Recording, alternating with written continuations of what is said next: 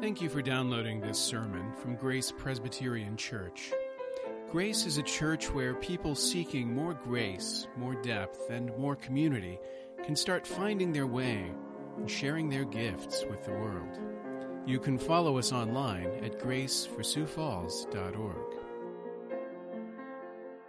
The passage that I've chosen this evening comes from Hebrews chapter 12. You'll remember this passage if you were with us a year or two ago when I preached through the book of Hebrews.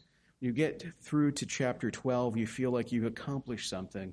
The writing becomes beautiful. The ideas become incredible, and the truths nearly inexpressible. And this is one of those things. This is a concluding thought at the end of a great chapter. The author of Hebrews says, "Therefore, let us be grateful for receiving a kingdom that cannot be shaken. And let us offer to God acceptable worship with reverence and awe, for our God is a consuming fire." Ordinarily, if you were going to this passage in isolation, the words that would jump out would be reverence and awe, and this might be a passage where we could talk about how we should worship, the spirit in which we should worship. And we will talk about worship, but there's something else that I think the passage helps us bring into focus, and it's the idea of gratitude. Honestly, when I think about historical mysteries, one of the ones that's always puzzled me, the behavior of figures in the past, I've always had a hard time understanding Martin Luther's decision to become a monk. And this is a guy who becomes a great reformer, but long before that, there's this bizarre episode in his life, and people tell it like a conversion story, but I never quite understood the logic of it. If you don't know the story, it's something that happens to Luther in 1505, so quite a while before he posts his 95 Theses onto the Wittenberg church door.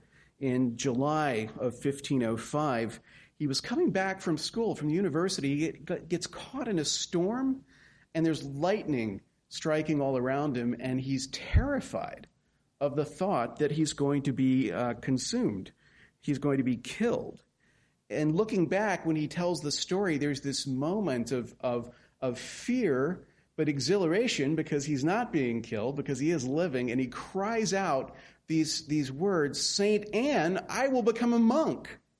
He makes this resolution, and to me, that's problematic on so many levels, because you're like the founder of the Protestant Reformation, and in your darkest moment, you cry out to Saint Anne.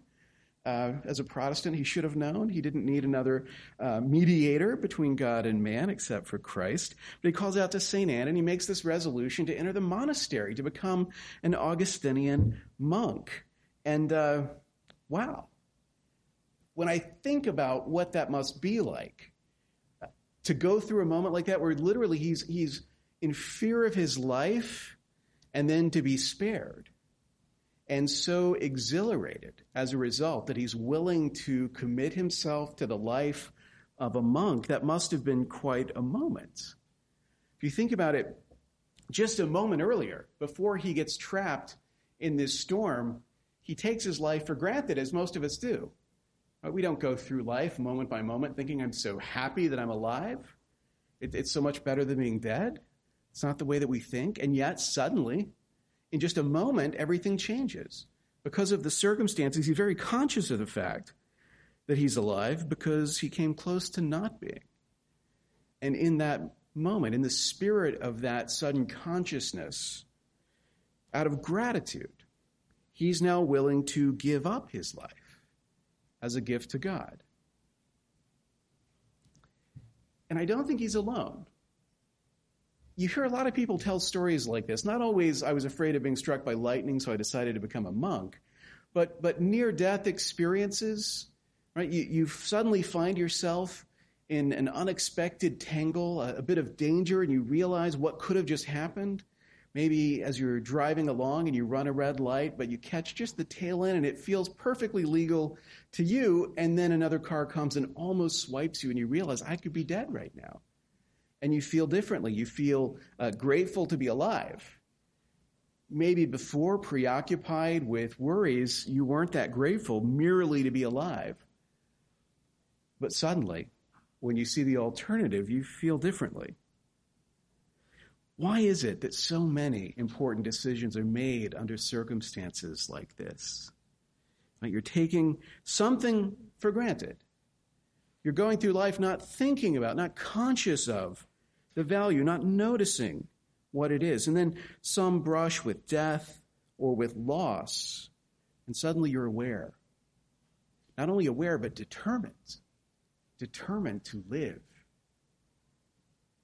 to not waste the gift that you have.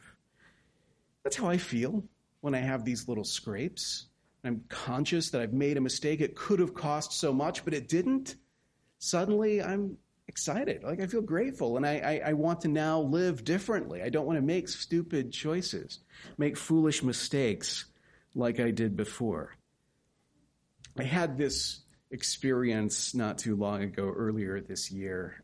Some of you know this story, but earlier in the year, Lori had to endure not just one, but 2 surgeries back to back. And it was very traumatic for me to have to witness all of that pain. I was preaching, but because she was recovering from her first surgery, she couldn't be at church. And when I'm preaching, I turn off my phone because you don't want to get calls in the middle of a sermon. It looks bad. And what I'd forgotten to do was turn it back on. And so what I didn't know was that as I was chit-chatting with people at church, Lori was writhing in pain on the floor at home, desperately trying to call me, and actually ended up texting Hannah. And she was desperate and letting everybody know what a bad husband she had. But fortunately, I got there and I got her to the emergency room. And that second time around, as she was in so much pain, I suddenly had a realization. 10 years ago, when we moved into our house, I told Lori we would renovate the kitchen later. And we never did. And I had lots of good reasons for not doing it, lots of excuses. But as I saw her there suffering, something changed, and I thought, we're going to do it.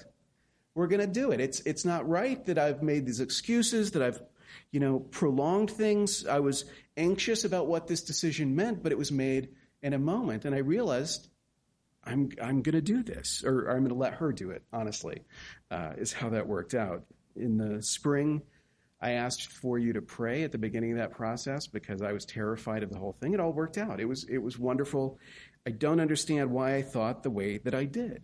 But it took a crisis and a moment of gratitude to change that sense of priority. Now, I'm not saying renovating a kitchen and becoming a monk are on an equal level. Obviously, a new kitchen is a lot better than having to become a monk, if you think about it. But it's that similar way that life changes your priorities, right? Reorders, steamrolls your excuses. It's not just that when you go through something like that, you emerge with a determination to live. Like I've been taking life for granted, now I'm going to live life to the fullest. It's something else as well. There's a desire not just to live, but to do something important, something meaningful with your life, not to waste it. A sense of purpose can emerge out of moments like this. Gratitude leads to a determination to live, but also a desire to devote life to something that matters. Sunday, I preached about the idea that the kingdom of Christ is a kingdom devoted to worship. It's a kingdom devoted to worship. As we've been going through the book of Acts, talking about the kingdom of God, this to me is kind of a culmination of everything that went before. That the thing that this kingdom is about, the thing the church does, is worship. And now in Hebrews 12, in this passage we've looked at, we're given the ground that worship stands on. Like, what is the source? If worship is the river, what is the source from which it flows? Therefore, let us be grateful for receiving a kingdom that cannot be shaken. And thus let us offer to God acceptable worship with reverence and awe, for our God is a consuming fire. It doesn't say, let us worship. It says, let us be grateful, and thus let us worship. But you see the connection, the foundation for worship, that devotion to worship is the ground, the soil of gratitude. Gratitude is hard There's a reason why we set aside a holiday to remind ourselves to be thankful. It's because we go through life mostly not being. Because we're mostly not conscious, not aware of the reasons that we have to feel grateful. We're self-absorbed and we're proud. And it's hard to live life constantly being reminded of all the people you owe things to. How you should be so grateful to everybody else. It would be nice for people to be grateful to you once in a while. And so it's hard for us to get outside of that. Right? And when we do, we're encouraged to be thankful, but the kind of thankfulness, the things for which we're thankful, if you think about it, are changeable things. If you see someone looking glum over Thanksgiving dinner and you say something like, remember all the things you have to be thankful for, and you start making a list, all of the things that you're listing are going to be changeable things. They're going to be circumstances of life, stuff that waxes and wanes, health and wealth and comfort, peace and love. These are all wonderful things to have, and they're also things you can lose, things that aren't necessarily the case for everyone. So be thankful for those things. Be thankful to have them because not everybody does, and because you could lose them. Be grateful that you have them while you have them. Don't waste them.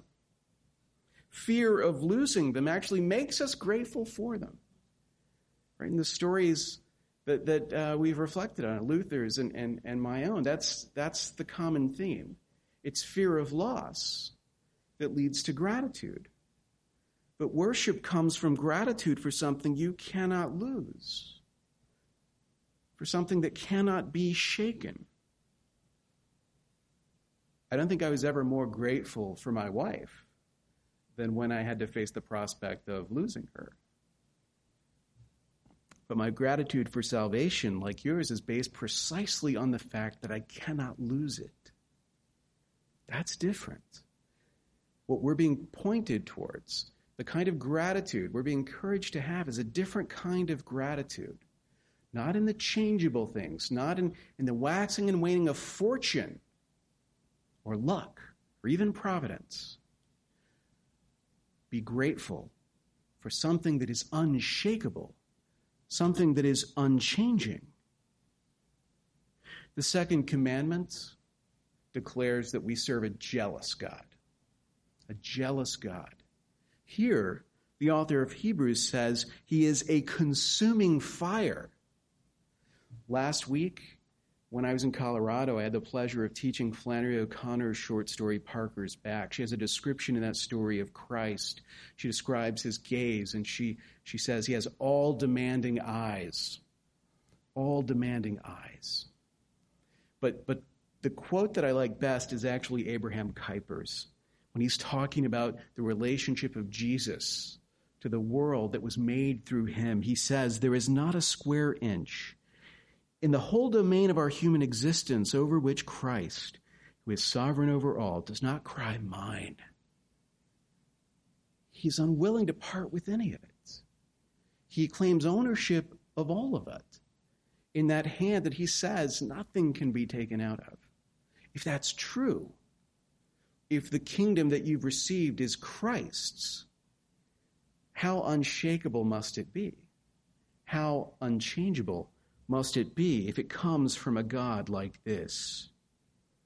If it's Christ who loves you and gave himself for you, how can you possibly lose what he's given you by grace?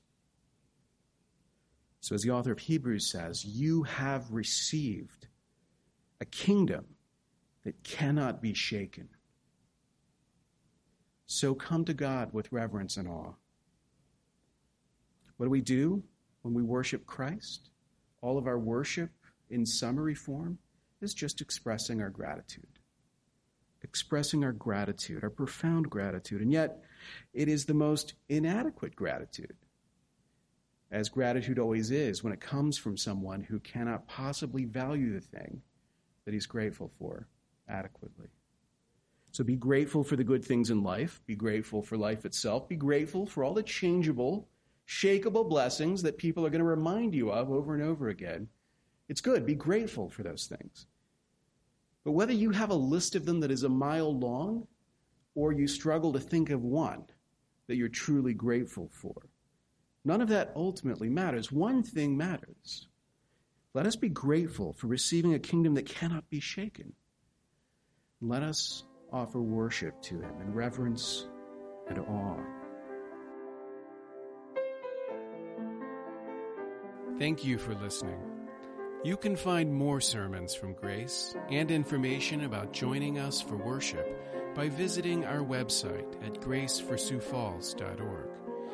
We also invite you to visit the iTunes store and subscribe to the Sermons of Grace podcast.